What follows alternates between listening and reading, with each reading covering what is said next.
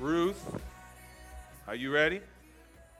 All right, y'all give it up for Ruth as she comes forward. Facebook, y'all give it up for Ruth as she comes to read the holy, infallible word of God. Amen. Good morning, everyone. I will be reading from Isaiah chapter 58, 1 through 9. I will be reading it in English and then in Spanish. If you have it, say, I got it. If not, I'll wait. That's right. When you got it, say amen. If you're on Facebook, you just type it when you got it. Isaiah 58, 1 through 9. That's Isaiah 58, 1 through 9. Amen. Amen. Cry aloud, do not hold back. Lift up your voice like a trumpet. Declare to my people their transgressions, to the house of Jacob their sins. Yet they seek me daily and delight to know my ways, as if they were a nation that did righteousness and did not forsake the judgment of their God. They ask of me righteous judgments. They delight to draw near to God. Why have we fasted and you see it not? Why have we humbled ourselves and you take no knowledge of it? Behold, in the day of your fast you seek your own pleasure and oppress all your workers. Behold, you fast only to quarrel and to fight and to hit with a wicked fist. Fasting like yours this day will not make your voice to be heard on high. Is such the fast that I choose, a day for a person to humble himself? Is it to bow down his head like a reed and to spread sackcloth and ashes under him? Will you call this a fast and a day acceptable to the Lord? Is not this the fast that I choose, to loose the bonds of wickedness, to undo the straps of the yoke, to let the oppressed go free, and to break every yoke? It is not to share your bread with the hungry and bring the homeless poor into your house. When you see the naked, to cover him, and not to hide himself from your own flesh, then shall your light break forth like the dawn, and your healing shall spring up speedily. Your righteousness shall go before you. The glory of the Lord shall be your rear guard. Then you shall call, the Lord will answer. You shall cry, and he will say, Here I am. If you take away the yoke from your midst, the pointing of the finger and speakingness, wickedness. Amen. Isaías 58, del 1 al 9. Clama a voz en cuello, no te detengas, alza tu voz como trompeta y anuncia a mi pueblo su rebelión y a la casa de Jacob su pecado. Que me buscan cada día y quieren saber mis caminos, como gente que hubiese hecho justicia y que no hubiese dejado a la ley de su Dios. Me piden justos juicios y quieren acercarse a Dios. Porque dicen, ayunamos y no hiciste caso, humillamos nuestras almas y no te diste por entendido. He aquí que en el día de vuestro ayuno buscáis vuestro propio gusto y oprimís a todos vuestros trabajadores. He aquí que para contiendas y debates ayunáis, y para herir con el puño inicuamente no ayunáis como hoy, para que vuestra voz sea oída en lo alto. Es tal el ayuno que yo escogí, que de día aflige el hombre su alma, que incline su cabeza como junco y haga cama de silicio y de ceniza. ¿Llamaréis esto ayuno y día agradable a Jehová? ¿No es más bien el ayuno que yo escogí, desatar las ligaduras de impiedad, soltar las cargas de opresión y dejar ir libre a los quebrantados y que rompéis todo yugo? ¿No es que partas tu pan con el hambriento y a los pobres errantes albergues en casa, que cuando veas el desnudo lo cubras y no te escondas de tu hermano? Entonces nacerá tu luz como el alba y tu salvación se dejará ver pronto e irá tu justicia delante de ti y la gloria de Jehová será tu retaguardia. Entonces invocarás y te oirá Jehová, clamarás y dirá él, heme aquí, sí, quitaréis de en medio de ti el yugo y el dedo amanecedor y él hablar vanidad. Amen. Amen, amen. Y'all give it up for Ruth one more time. Come on, Facebook, y'all give it up for Ruth. Anybody ready for the word of the Lord? Amen. Let us pray. Father, we thank you for your grace, your steadfast mercy, and we pray in this hour and in this moment that you would speak in a profound way. A way, God, that will not allow us to leave this place not hearing from you. Your word is a lamp to our feet. It is food to our souls. And we say, apart from you, we are thirsty and we are hungry. But with you, Father, we have all that we need. And so would you use your preacher to teach your word, to transform your people, whom you died and bought with your blood for the glory of your name. We ask all this in Jesus' name. And everybody said, former prosecutor Linda Fairstein was facing a barrage of criticism for the way she handled her most infamous case. This resulted in several African-American young men being wrongfully convicted for rape and assault. Those young men became known as the Central Park Five. Convicted in 1989, exonerated in 2002, and awarded a $41 million settlement from the city of New York in 2003.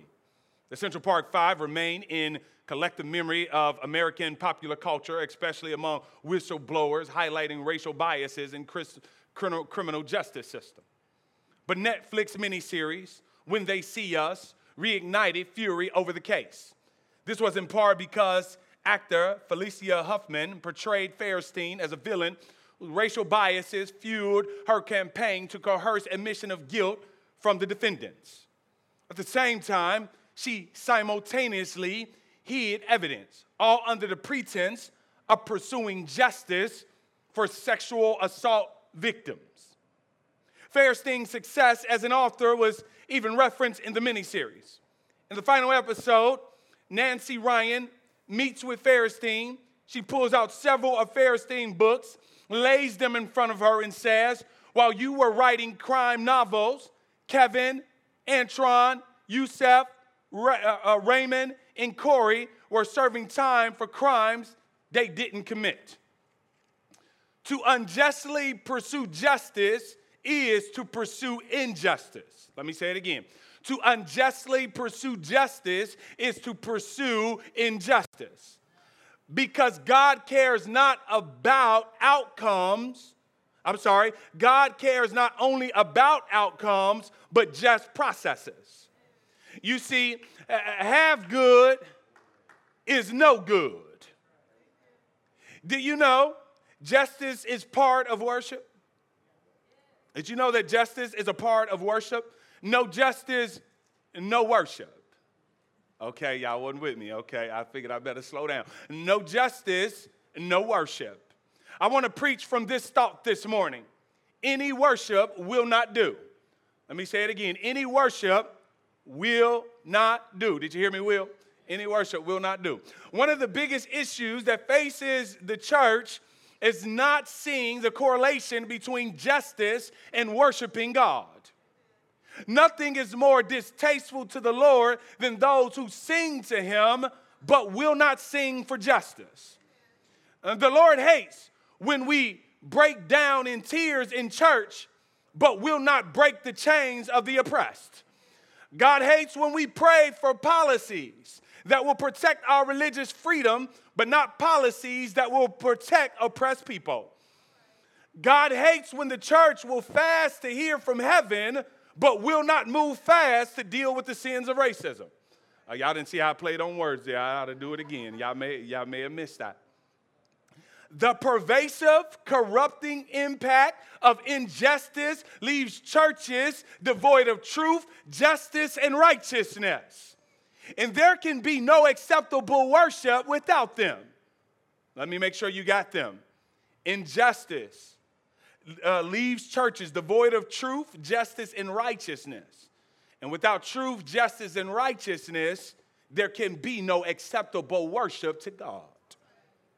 We learned this from Israel, my friends.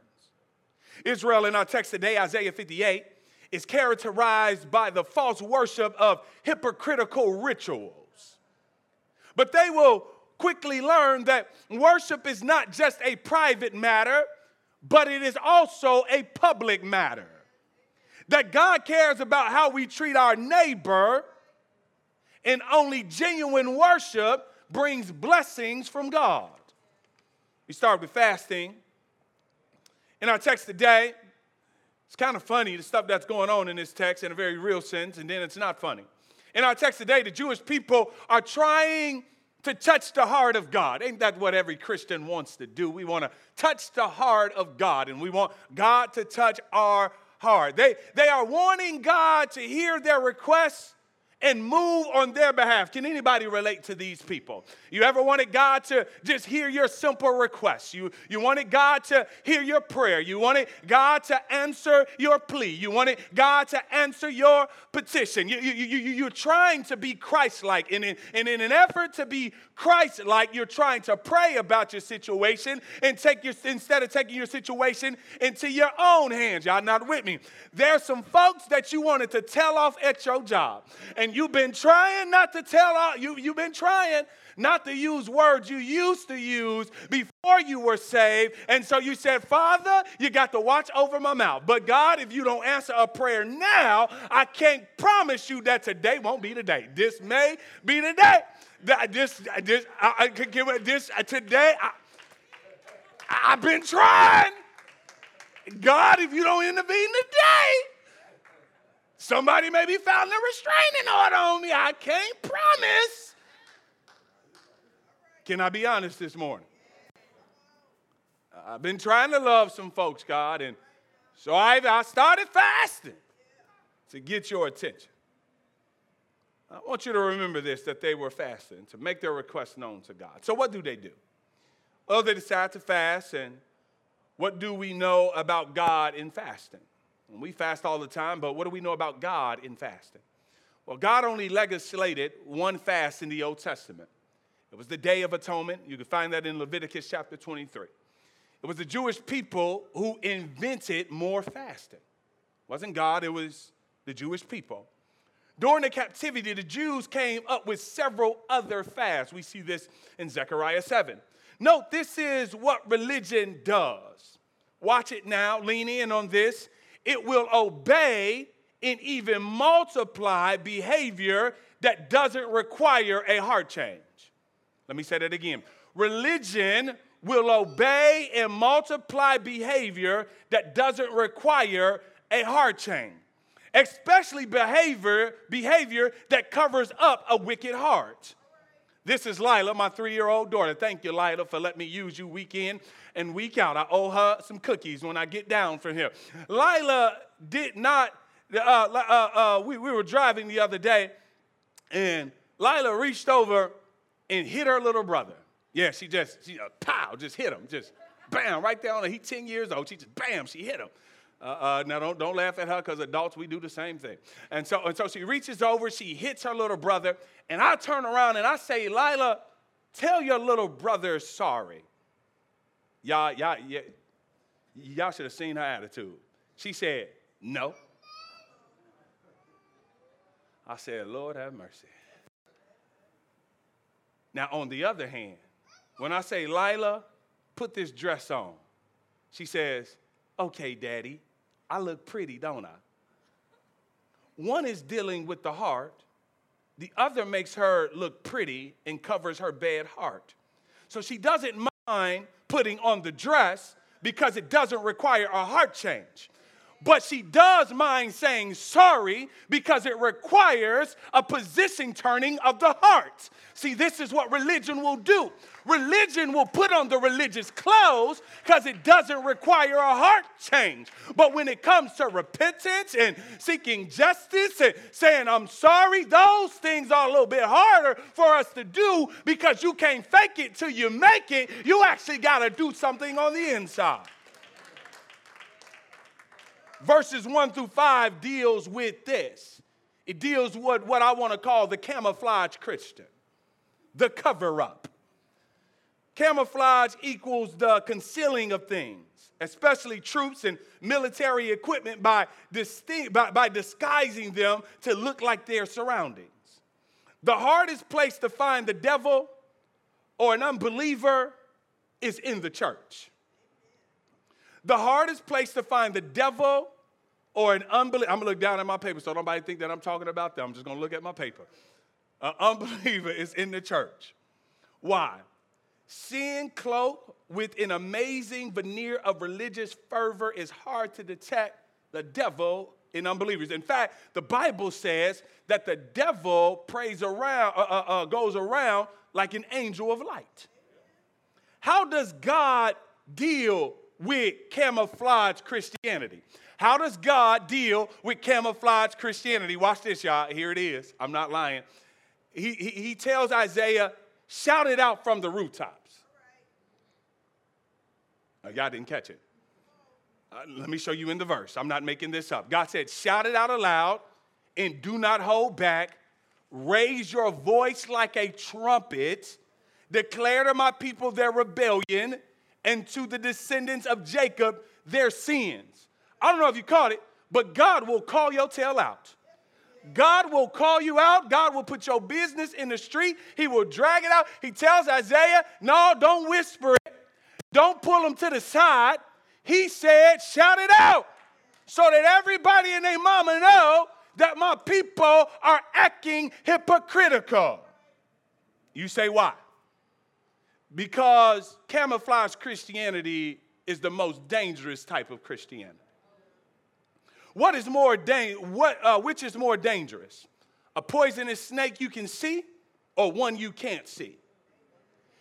And those who do see ought to do what? They ought to warn you that there's a poisonous snake. God says, call it out. What does camouflage Christianity look like? It's okay to call it out, but how can we call out something that we cannot identify? If we're going to call out camouflage Christianity, we're going to have to be able to identify it. I'm glad that Isaiah breaks it down for us. I'm glad that he makes it plain for us. This is what he says. For day after day, they seek me out. They seem eager to know my ways as if they were a nation that does what is right and has not forsaken the commands of its God. Are you with me? And they ask me for just decisions and seem eager for God to come near them. Why have we fasted, they say, and you have not seen it? Why have we humbled ourselves and you have not noticed? Camouflage Christians love to come to worship. They love the atmosphere of worship. They love the lights in the fog. Y'all know they make services foggy now. You can get a foggy service if you want to, so you can hide better in the fog. Can't nobody see you. If you're cutting your eyes, don't nobody know through the fog. They can't see you. That's why pastors got to get them little glasses that can see through the fog. They make it foggy now. They love the language of songs that talk about the nearness of God. They love to lift their hands in the sanctuary. They love to do morning devo. But they don't love their neighbor. And how does this happen? It happens when we stop coming to truly worship God, but come to enjoy the atmosphere created by worship. Let me say that again. I need you to get this. I need you to feel this.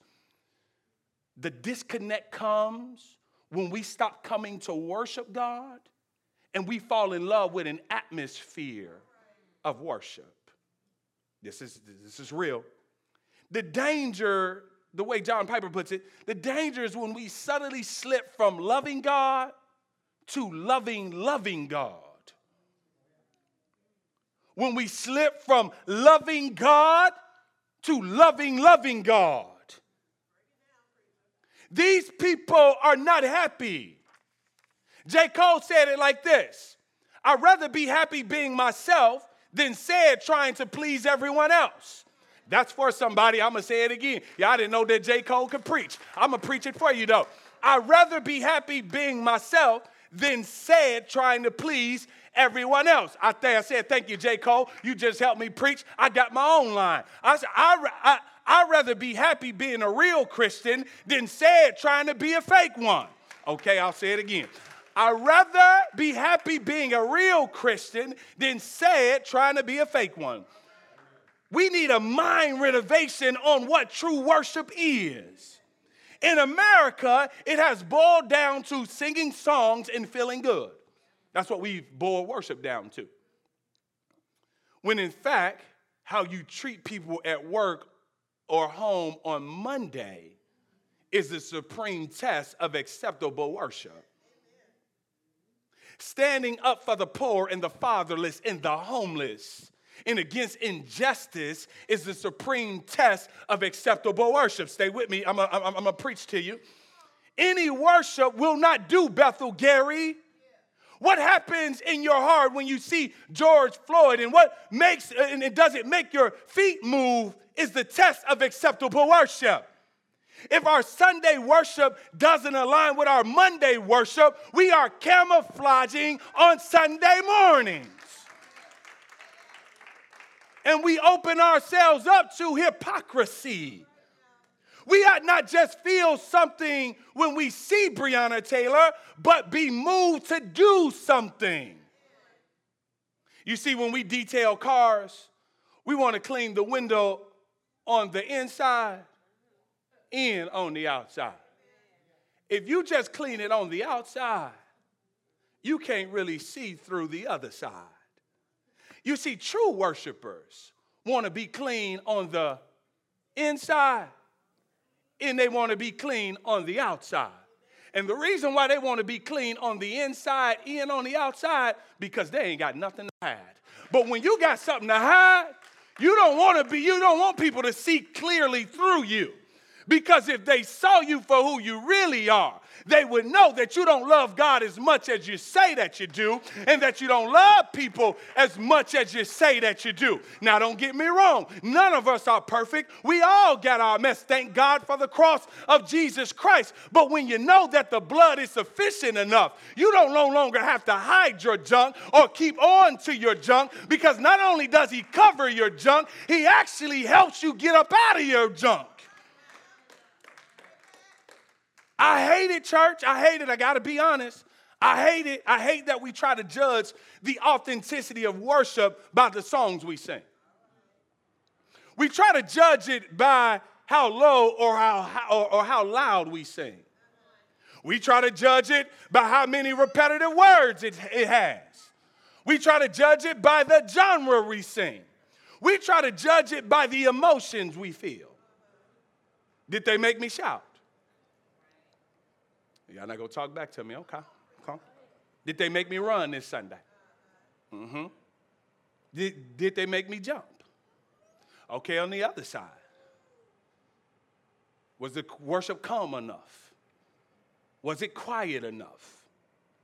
Please do not judge your worship or anyone else's worship mainly by Sunday.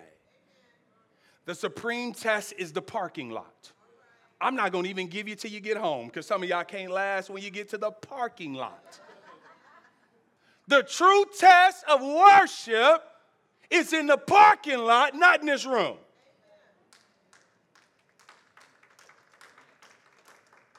The supreme test is Monday through Saturday.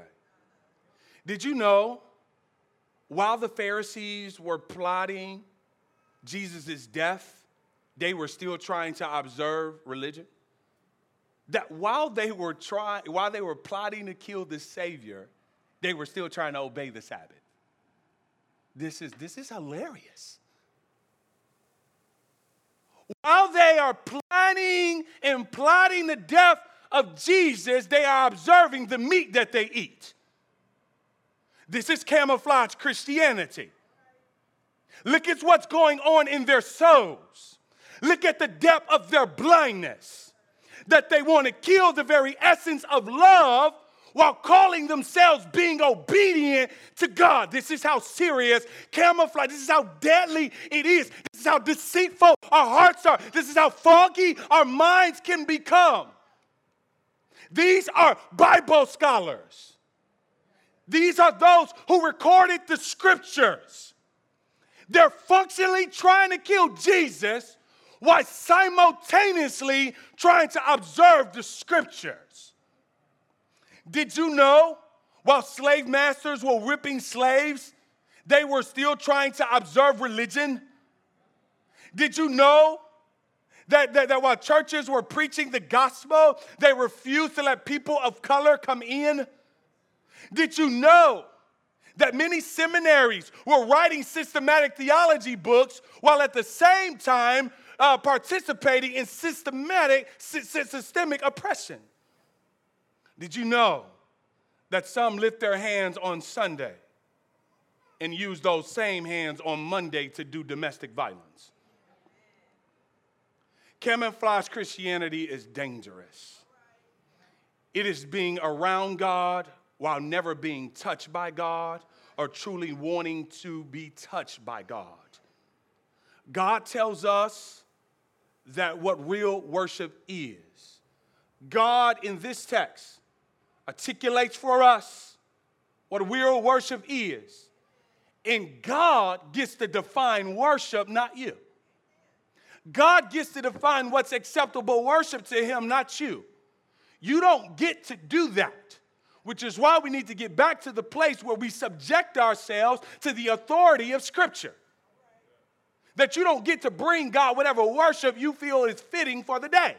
You don't get to bring God whatever worship is comfortable for you for the day. And you don't want to be the one defining the parameters of your worship.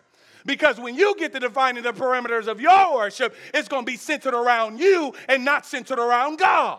And you wonder why you're still stressed out and you're never happy. It's because you're trying to worship according to your definition of worship instead of worshiping according to God's definition of worship. But a moment of clarity. A moment of clarity. Religion is not quiet times. I want to be clear. Religion is not tithing. I want to be clear. Religion is not fasting. I want to be clear. Religion is not striving after holiness. I need to be clear. After all, if you read Matthew 6 as Jesus toggles back and forth between self-righteous and religious Pharisees and his disciples whom he's trying to lead them to live a gospel-centered life, he doesn't say to not pray, to not give, to not fast. Jesus assumed that his disciples would do that. That's why in Matthew 6, Jesus constantly says, when you pray, when you give, and when you fast. I want to be clear that there's nothing wrong with those things. So his problem is not with the deeds. I hope that all of us are getting into the word daily, amen. I hope that all of us are giving, amen. I hope that all of us are praying, amen.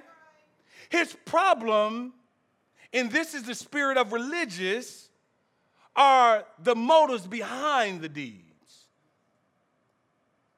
And how do we know their motives behind their deeds are bad? And this is good, because as you see how we know their motives are bad, you need to now examine yourself to see if your motives are bad. It's easy to point the finger at the Pharisees. It's harder to point the finger at your own heart. But how do we know their deeds are bad? We're not in their hearts, Jesus. And to be quite frankly, sometimes I don't know if my motives are good or bad. Anybody else is as crazy as me. Sometimes I don't know whether my motives are good. Sometimes I don't know if they're bad. Sometimes I don't know if I'm going for you, Jesus, or I'm going after something else. Okay, I'm the only crazy person in here. I'm the only one with worship schizophrenia. That's all right. I'll stand by myself. Now watch what he does. We know that their motives were bad because they hated justice, mercy, and faithfulness. Sunday worship can only be proven by Monday living. Listen to what Jesus says. Watch it. I'm not making this up. Woe to you, teachers of the law and Pharisees, you hypocrites. Jesus said that, y'all. Woe to you, teachers of the law and you Pharisees, you hypocrites. Watch this. You give a tenth of your spices, mint, dill, and cumin. Here it is. They're tithing from their seasoning cabinet. I hope y'all see it. They're tithing from their seasoning cabinet. But then Jesus says this. But you neglected the more important matters of the law. Justice, mercy, and faithfulness. You should have practiced the latter without neglecting the former. Jesus says, I ain't got no beef with you tithing. But my problem is that you're quick to tithe which is a behavior thing, but you will not pursue justice, mercy, and faithfulness. And he calls those the weightier parts of the law. You should have practiced the latter without neglecting the former. He calls them you blind guides. You strain out a gnat but swallow a camel. It's not the Jesus we normally hear about. The pressed hair, cute Jesus. This dude is going in on these dudes. He's keeping it all the way 100. Jesus is all gas, no brakes in this text. He is not playing with them. You see, prayer, fellowship, tithing are important. Jesus says as much. However, they mean nothing if you don't practice justice, mercy, and faithfulness. So what is the worship that'll do? Worship that'll do first is loving justice. We see this in verse 6. Is not this the kind of fasting I have chosen? To loose the chains of injustice and untie the cords of the yoke, to set the oppressed free and break every yoke. Friends, true fasting is not about starving yourself, but starving injustice. Let me say it again. True worship is not a matter of starving yourself more than it is starving injustice. God wants injustice not to have a seat at our dinner tables. God wants us to tell injustice, you gotta go. You cannot eat at this house. You cannot eat at this church. If you think that you're going to eat here, you got another thing coming. God wants injustice not to have a seat at our dinner table. If we truly are all about him, we must be truly all against injustice. Watch it now. He said the fast or worship I choose is to untie the cords of the yoke that is set that is set on the oppressed. I'm sorry. The fast or worship I choose is to untie the cords of the yoke that is set on the oppressed. What is a yoke? Now here's where you need to know. This is what you need to know about yoke. A yoke was a work instrument. It was a wooden contraption that would that they would put on an animal and yoke him to another animal. I think I got a picture. If you can throw that up. A yoke in Hebrew meant a burden. That's what yoke means. It means burden. God is telling his people to unburden people. Injustice makes life hard for people that look like you. They got a brain like you. They got a heart like you. It makes it hard for people to thrive and survive. The unjust yoke of America has made minorities weary and worn out.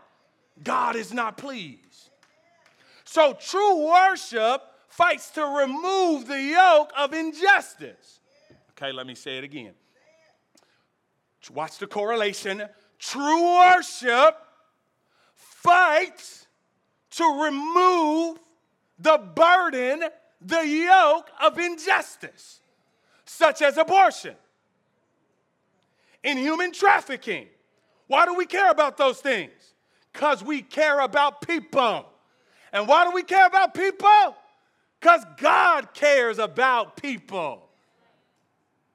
What does it look like to loosen the yokes of injustice? It is to fight against discriminatory lending practices, redlining in housing. We fight against school to prison pipelines, schools that are set to send young black and brown boys to prison. We fight against predatory lending, discriminatory pay. What does it look like for God's people embedded in today's society to worship? They address systemic racism, sexism, and classism. Friends, these are the worship songs God loves to hear. This is the praise acceptable to God. Worship that'll do is caring for the hungry. Now I want to show y'all, as always, that this is just not Old Testament talk. I need y'all to know that this is not just Old Testament talk. All right? So I did my homework, and I'm going to help y'all out. I made a nice little chart. I want to make it real simple. I want to make it real plain for everybody. I want you to see the connection between the Old Testament and the New Testament. That God didn't change when he got over to the New Testament. Here it is. Go ahead and throw that chart up. I'm going to compare Isaiah 58 and 7 with Matthew 25, 35 through 40. It says this in verse 7 in Isaiah. I'm going to take it very slow because I want to make sure that you're tracking with me. Is it not to share your bread with the hungry? That's what he says in verse 7 in Isaiah. If you flip over to Matthew chapter 25 at verse 35, this is what you're going to see. For I was hungry and you gave me food. I was thirsty and you gave me drink. Worship team, if you coming up, I'm not ready yet. For I was hungry and you gave me food. I was thirsty and you gave me drink. Chris, can you do me a favor and turn that camera towards that screen so the people online can see this? Okay, here's the next verse. In Isaiah, he says, and bring the homeless, poor into your house. That's what Isaiah said. Now listen to what Jesus says. I was a stranger and you welcomed me. Do you see it? Are you seeing the correlation? Here's the next one. When you seek, this is Isaiah, this is the Old Testament. When you seek the naked to cover him. Now here's Jesus. I was naked and you what? And you clothed me. I was sick and you visited me. I was in prison and you came to me. Here's another one. Here's Isaiah. And not to hide yourself from your own flesh. Here's Matthew 25, verse 40. Truly I say to you, as you did it to one of the least of these, my brothers, you did it to me. You see, what we do for others is the worship that we'll do. Now, I'm not saying you do this to get saved. When Jesus lists these things in Matthew, he's not telling us how to get saved. He's telling us what saved people do.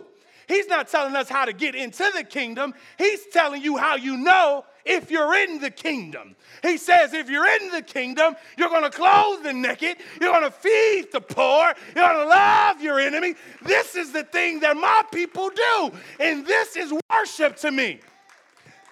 That in our minds, and we got to get this in our hearts, that when you feed someone, it's like you're raising your hands in worship.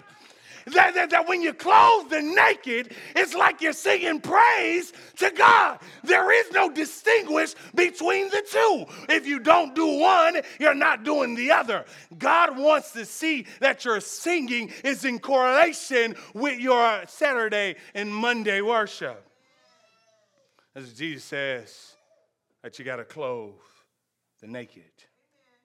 What I'm saying is if you neglect justice and compassion for the poor and the oppressed, there is something wrong with your relationship with God. If you don't care about the poor, if you don't care about the homeless, I'm not just preaching just to be preaching up here. If you don't care about systems that oppress people, that doesn't bother you. That doesn't keep you up late at night sometimes. That doesn't cause your feet to move. There is something wrong with your relationship with God. There is no way that the love of God can reside inside of you and you don't have a heart for those who look like him that are not thriving and surviving. There's something wrong with your relationship. The righteous answer him saying, watch this. This is how we know. Because Jesus tells us what kind of people will carry these things out. Watch it. It's in the verse. Watch it in Matthew. Watch it very slow. The righteous will answer him saying, Lord, when did we see you hungry and feed you, or thirsty and give you drink? Jesus says the righteous will answer him that. And then he told them, this is what you did. Righteous people do this in service and worship to Jesus. Who is righteous? Those who trust in Jesus. Who is righteous? Those who have the righteousness of Jesus imputed to them by faith alone, through Christ alone. Who worships Jesus? Christians. Who then is concerned with taking off the yoke of the oppressed? Christians, there is only one yoke we should be wearing. There is only one yoke we all should be wearing. And the one yoke we should want others to wear is the yoke of Jesus. Well, hold on, Jesus. What you mean, Pastor, the yoke of Jesus? Here's the beauty about Jesus. He gives hope to the oppressor in those who are oppressed. Watch the dynamic of the gospel. I love the gospel. I love how it can move and shift through all kind of different circumstances and situations. The gospel is good for the oppressor, and it's good for the oppressed. This is the beauty of the gospel. You ought to shout and worship God after understanding this. This is the beauty and the depth and the dynamic and the magnitude and the fullness and the wholeness and the height and the depth and the beauty and the glory of the gospel of Jesus Christ. It's right here. It's good for the oppressor, and it's good for the oppressed. He tells the oppressor, not only am I asking you to live right and do right, but I'll be right here to help you do right. I can make you right. That's the beauty of Jesus, oppressor. I can make you right. Then I could come alongside of you and help you to live right. I wish I had some people in the room that knew that God didn't just make you right, but he came alongside of you and he caused you to be right. This is why we sing, oh my soul, oh amazing grace. How sweet the sound. I once was lost, but now I'm found. But I'm glad that when he found me, he didn't toss me back in the lost and found. He came around my way, walk with me, talk with me, clean me up, change my speech, gave me a heart for the poor, gave me a heart. God did it. When God gets a hold of you, there's no maybe change. There's no might change. There's a guarantee that you will change, because Jesus doesn't say, now, baby, I cleaned you up, go on your way. Jesus says, no, baby, I cleaned you up, now I'm going to walk with you. For how long? All the days of your life, so that sin will never get a grip on you again, so that your oppressed ways will never get a grip on you again. I can save Pharaoh if I want to. I can save who I want to save when I want to save them, because no one is outside of my jurisdiction. Righteous people said, not only can I make you right, I could come alongside you and help you live right. You ain't got to do this alone. Praise God. Now, Jesus doesn't come along the oppressor to help him oppress. We got to be clear. I got to be clear here. God doesn't come alongside the oppressor. He doesn't yoke himself to the oppressor to help the oppressor oppress. I got to say this because historically, we've seen Christianity weaponized, theology weaponized to oppress people. They use Jesus as a means of oppressing folks. I came to tell you that that's not the Jesus that we serve. He's not a kind of God that yokes himself to sin. In fact, he died for sin in order to get rid of sin. Why in the world would you die for something that you hate and then come alongside the same thing that you hate? Now, Jesus doesn't come along the oppressor to help the oppressor. No, he comes to set the oppressor free, and then turns around and says, now you set those up under you free. Y'all remember Zacchaeus? Little Zacchaeus, God saved him. After he saved him, what did he do? After he cleaned Zacchaeus up, Zacchaeus turned around. He was an oppressor. He turns around and he sets those free whom he was oppressing. Because that's what Jesus does. He frees the oppressor from his oppressing. Jesus makes a passionate plea. Come to me, all who labor and are heavy laden, and I will give you rest. Take my yoke upon you. Hold on, Jesus. Yokes are burdensome, right? Jesus is saying, not mine. But Jesus, you said putting yokes on people is unjust. God requires his people to walk in justice and righteousness. He requires us to do right. But Jesus doesn't ask us to do it alone. Remember, a yoke was used to pair two animals together to carry the load, to do the work. That's the beauty of the gospel, friends. And not only does Jesus make us completely righteous, but he comes alongside of us that we might live righteously or walk in justice. This is the hope for the racist. This is the hope for the dude who's a misogynist. This is the hope. This is the hope for the liar. This is the hope for the thief. The difference between gospel living and religious living is that gospel living now guarantees that I'm yoked to Jesus Christ, who bears those burdens with me. Y'all remember how the old folks say he's a burden sharer, a heavy load carrier. He helps me to live justly and righteously. Here it is in Scripture, just in case. Chris, they thought I was lying. I always got to bring my text, which is good because I know y'all students of the Word. You guys are very educated. I know who I'm preaching to. It's a bunch of budding theologians in the congregation. So I got to make sure that I show you the Word. Here it is in Philippians, just to prove that Jesus comes alongside of us in our salvation.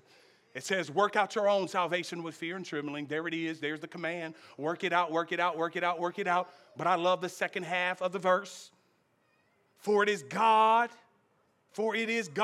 who works in you both to will and to work for his good pleasure. You see it? God yokes with us in salvation. Jesus yokes himself to the oppressed as well, though. I think Jesus' invitation to come, yes, primarily is to the oppressing and religious leaders, but I do not want to be legalistic about that. I think we can broaden it out to say Jesus is saying to everyone who's been wearied, everyone who's been hurt, everyone who's been burdened, everyone who's been weighed down by the troubles and trials of life, everyone who is suffering from injustice. Jesus says, come to me. That's a bold statement. You tell people to come to you, they're going to be disappointed in a week. When Jesus say, come to me, he can deliver on his promise. There's no trouble or trial or injustice too insignificant for him. I love the way Brian Laritz says it. He says, here's what Jesus wants us to understand about the gospel. The gospel doesn't promise the absence of burdens. It is not the absence of trials. It is not the absence of traumas. It is not the absence of injustice. You can talk to slaves in the cotton fields if you think that the gospel is absent of these things. It is not absent of tribulations. The difference between gospel living and religious living is that gospel living now guarantees that I'm yoked to Jesus Christ, who bears those burdens with me. It is why David said, yea, though I walk through the valley of the shadow of death, I should fear no evil. Why, David? David doesn't deny that there won't be valleys in life. Yes, there will be. But the difference for the believer is we have someone to go through the valley with. Man, if y'all knew what I just said, y'all would be shouting right now.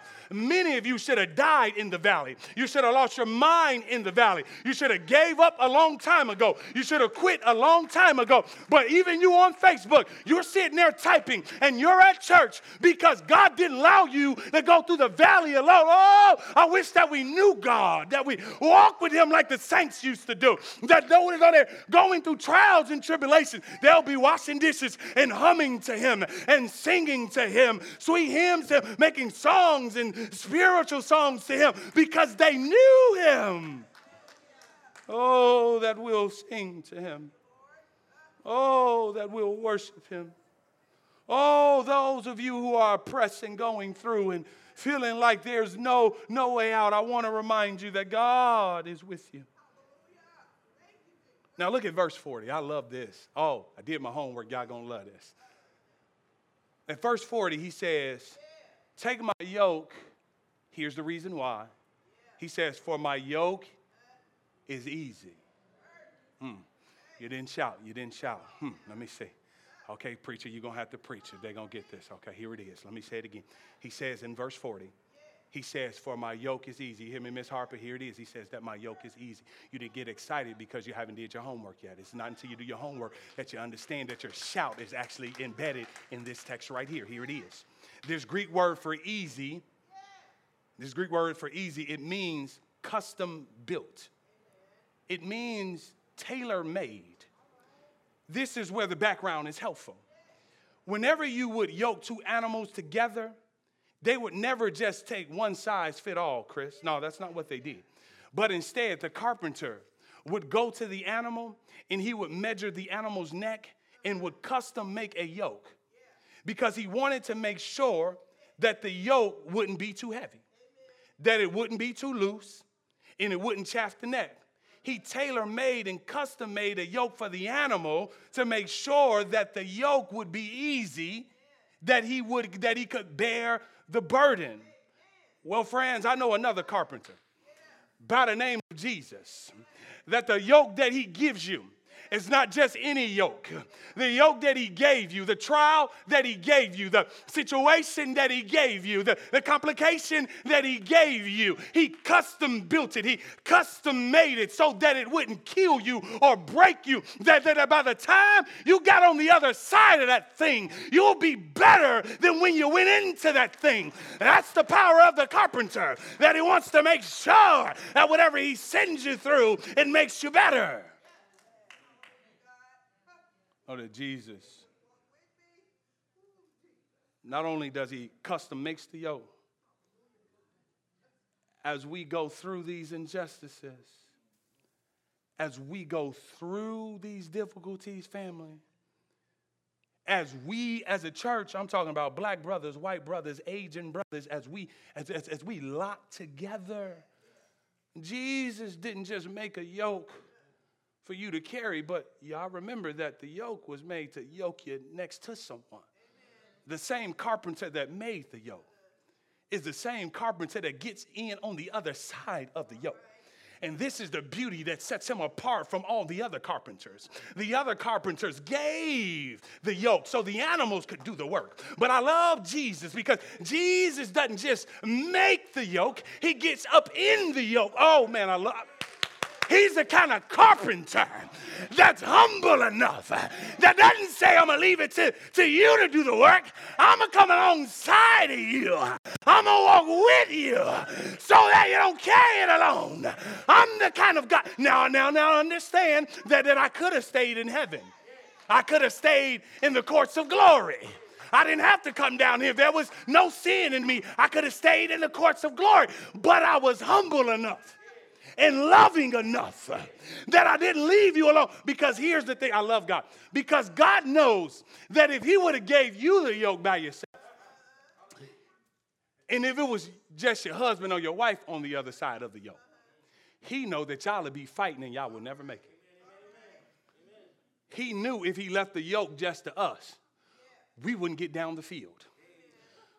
Ain't you glad that God knows you? Y'all know we was yoked together. We can't be in a car ride together. We right here. We going at it. We going at it. So Jesus said, and you know what I'm going to do? Is that I'm going to get on the side of you because I'm strong enough. I'm big enough. I'm mighty enough so that late in the midnight hour, when you want to quit and you want to give up, you're going to experience power that you never experienced. You're going to experience joy that you never experienced. You're going to experience peace that you never experienced. So those who are looking on say, you should have stopped a long time ago. But they'll look around and you'll still be moving. And they'll be astonished. And in that, he'll get all of the glory. And he's with us. Yes, he is. Through every situation and every circumstance. Friends, what is the result when we begin to make the correlation between justice and worship? What happens when we care for the hungry? What happens when we care for the oppressed? What happens when we care for those who are suffering domestic violence? What happens when we care about black and brown boys going to prison through the school to prison pipeline? What happens when the church steps into these spheres? What happens? What does What does God do? What does God promise? This is good because oftentimes we're waiting on goosebumps and a revival when it's actually rooted in how we treat those who have no voice. Didn't make this up. It's in the text. Here it is. Watch the condition, watch the promise. Verses 6-7 says, fast by caring for the poor. Here's the promise in verses 8 and 9. Light, health, righteousness, and the Lord shall answer. Remember at the beginning, they're praying, they're fasting, asking God to answer them. God says, I'm not going to answer you. You need to do this, and then I'll respond to you with my light and my love and my joy. Here it is in verse 9b and 10a. Here's the condition. Free the oppressed, feed the hungry. Verses 10b through 12, light, the Lord shall guide thee. Worship team is coming back at this time. Friends, you're waiting on goosebumps. You're waiting on feeling the presence of God. You're waiting on what fog machines cannot deliver. You're waiting on what spotlights cannot deliver. You're waiting on what shouting and running around the sanctuary cannot deliver. You're waiting for the presence of God. You're waiting from the answer from God when the reality is God says, when you do what I told you to do, then you'll see me on the move. Then you'll experience me like you never did before. I wish I had some people that finally got over themselves and didn't make their lives all about themselves. And you start doing outreach. And you've had more peace than you ever done. I wish I had some people that open up their homes to children who didn't have any homes. And you talk to them and ask them if they feel the presence of God in their house. That they have more joy than they ever had before. The reason we're not happy is because we're so doggone selfish.